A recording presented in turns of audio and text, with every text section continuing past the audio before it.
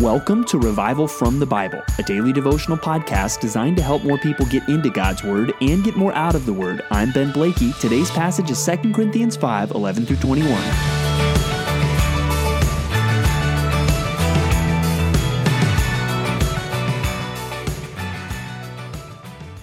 Imagine that you're doing some people watching. You're sitting on a bench downtown or at a shopping mall or at an amusement park, and you're watching the people as they go by. What is it that you see? Well, what is it that you notice? Is it whether they are tall or short, their facial expressions, the clothing that they're wearing, their gait? What is it that you are seeing when you see these people? No doubt each person you see will be unique, and they will have different physical features, and they will dress a different way and have different things about how they are acting and carrying themselves, all perhaps worth noticing. But do you see souls? When you think of those people, do you realize that there's something so much more important, that whether they're tall or short, or whether they're fast or slow, or whether they're fashionable or not, is they have a soul, and they will someday stand before the judgment seat of Christ. Think about people that way.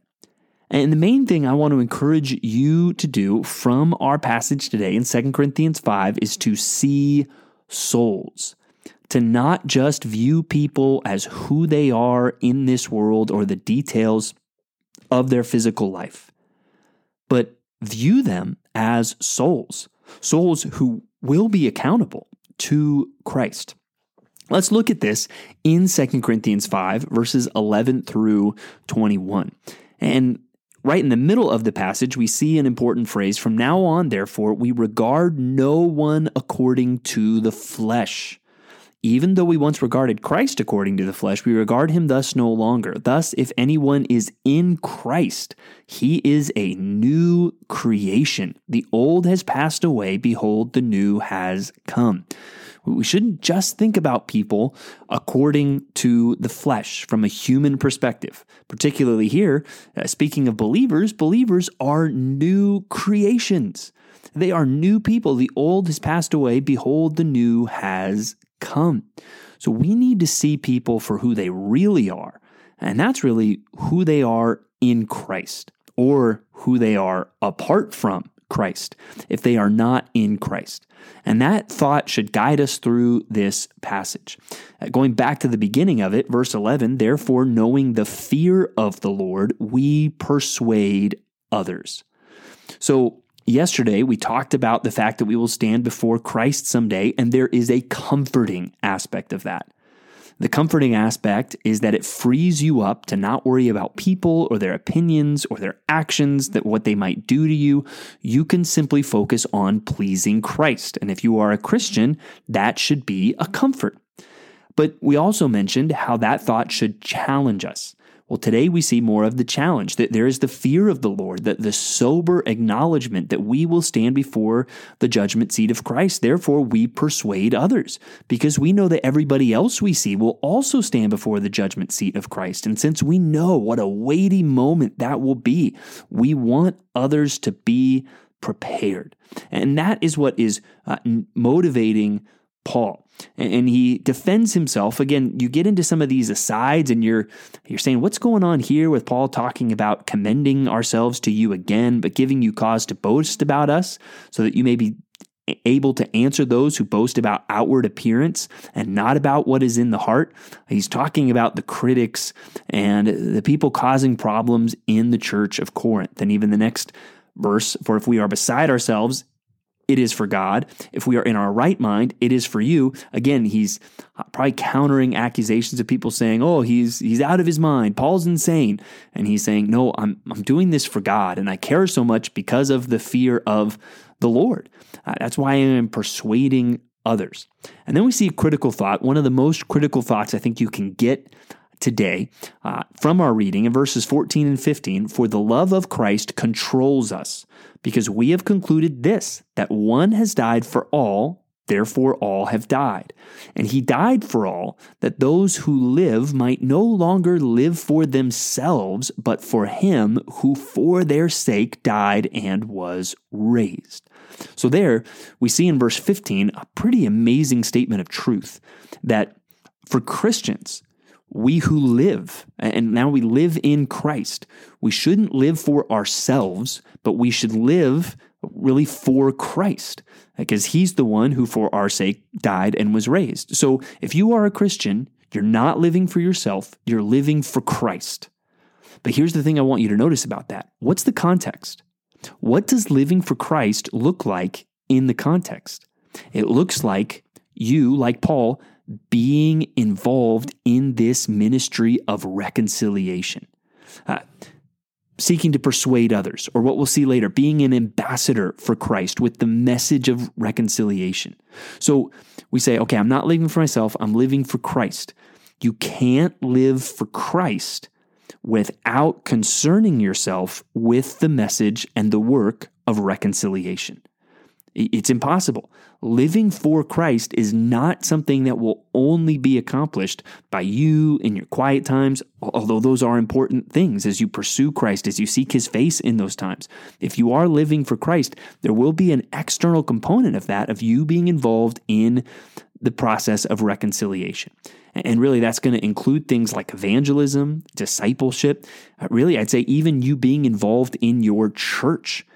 Because churches should be all about this mission, reaching, teaching, and training. So there are a variety of ways, even as you pour into your church, even if you're doing something like serving on the tech team, you're still seeking, I'm trying to do a part in this broader picture of the ministry of reconciliation. If I'm serving in student ministry or kids ministry, even there, I want these kids to know the truth about Christ. So you cannot be concerned with Christ and living for him without a concern for this message of reconciliation, evangelism, discipleship, church ministry. These things should be involved in your life. And we see there at the end, he's talking about this work of reconciliation that Christ is doing. And really, we see so many beautiful glimpses of the gospel in the last part of this chapter. It talks about Christ who reconciled to us to himself and gave us the ministry of reconciliation. That is, in Christ, God was reconciling the world to himself, not counting their trespasses against them, and entrusting to us the message of reconciliation. There you see that beautiful phrase, not counting their trespasses against them. That's the beauty of the gospel. God is offering forgiveness. Or verse 21 is one of the most succinct and precise and beautiful kind of summaries, really, of the gospel message in all of the Bible. For our sake, he, God, made him, Christ, to be sin who knew no sin, so that in him we might become the righteousness of God. So God treated Christ as if he was sin and all of our sin, so that we might become the righteousness of God. That is the beautiful exchange that is at the heart of the gospel. Jesus takes our sin. He gives us his righteousness. That's how we are reconciled to God. And then we are in Christ. That's a big phrase there back in verse 17, which is probably a familiar verse you know, but we think often about the new creation and the old passing away and the new has come. How does that happen? If anyone is in Christ. It all flows from being in Christ. So therefore, we want to spread that message to others. We want to see other people be reconciled to God through the gospel. Therefore, verse 20, we are ambassadors for Christ, God making his appeal through us. We implore you on behalf of Christ, be reconciled to God. And they're using a image that translates to today, ambassadors. You think of our nation and how in the capital cities of just about all the other countries in the world, there is a United States embassy where works the ambassador who represents our country and speaks for our country. Well, you represent Christ and you speak for him when you talk about this message of reconciliation. So I want you to see the souls when you're out in public, as you're walking through your neighborhood, as you're showing up to your church. All the people that you see, they will stand before Christ someday. And your desire should be, I want them to be reconciled, and I want them to grow in holiness. I want them to be ready to give an account for what they have done on that day. Because even here you see Paul talking about reconciliation as he's writing to a church. So even his concerns about these things are somewhat directed to the church itself. So see not just the externals of people, see the souls, consider the reality of judgment, and let that shape your life. And if you are in Christ and you've tasted the wonder of being a new creation, then remember, now you're not supposed to live for yourself. You're supposed to live for Christ. And you can't live for Christ without caring about this ministry of reconciliation. Thanks for digging into God's Word with me today on Revival from the Bible. For more resources, check out revivalfromthebible.com. To learn more about Compass Bible Church Treasure Valley, go to compassbible.tv. The grace of our Lord Jesus Christ be with you.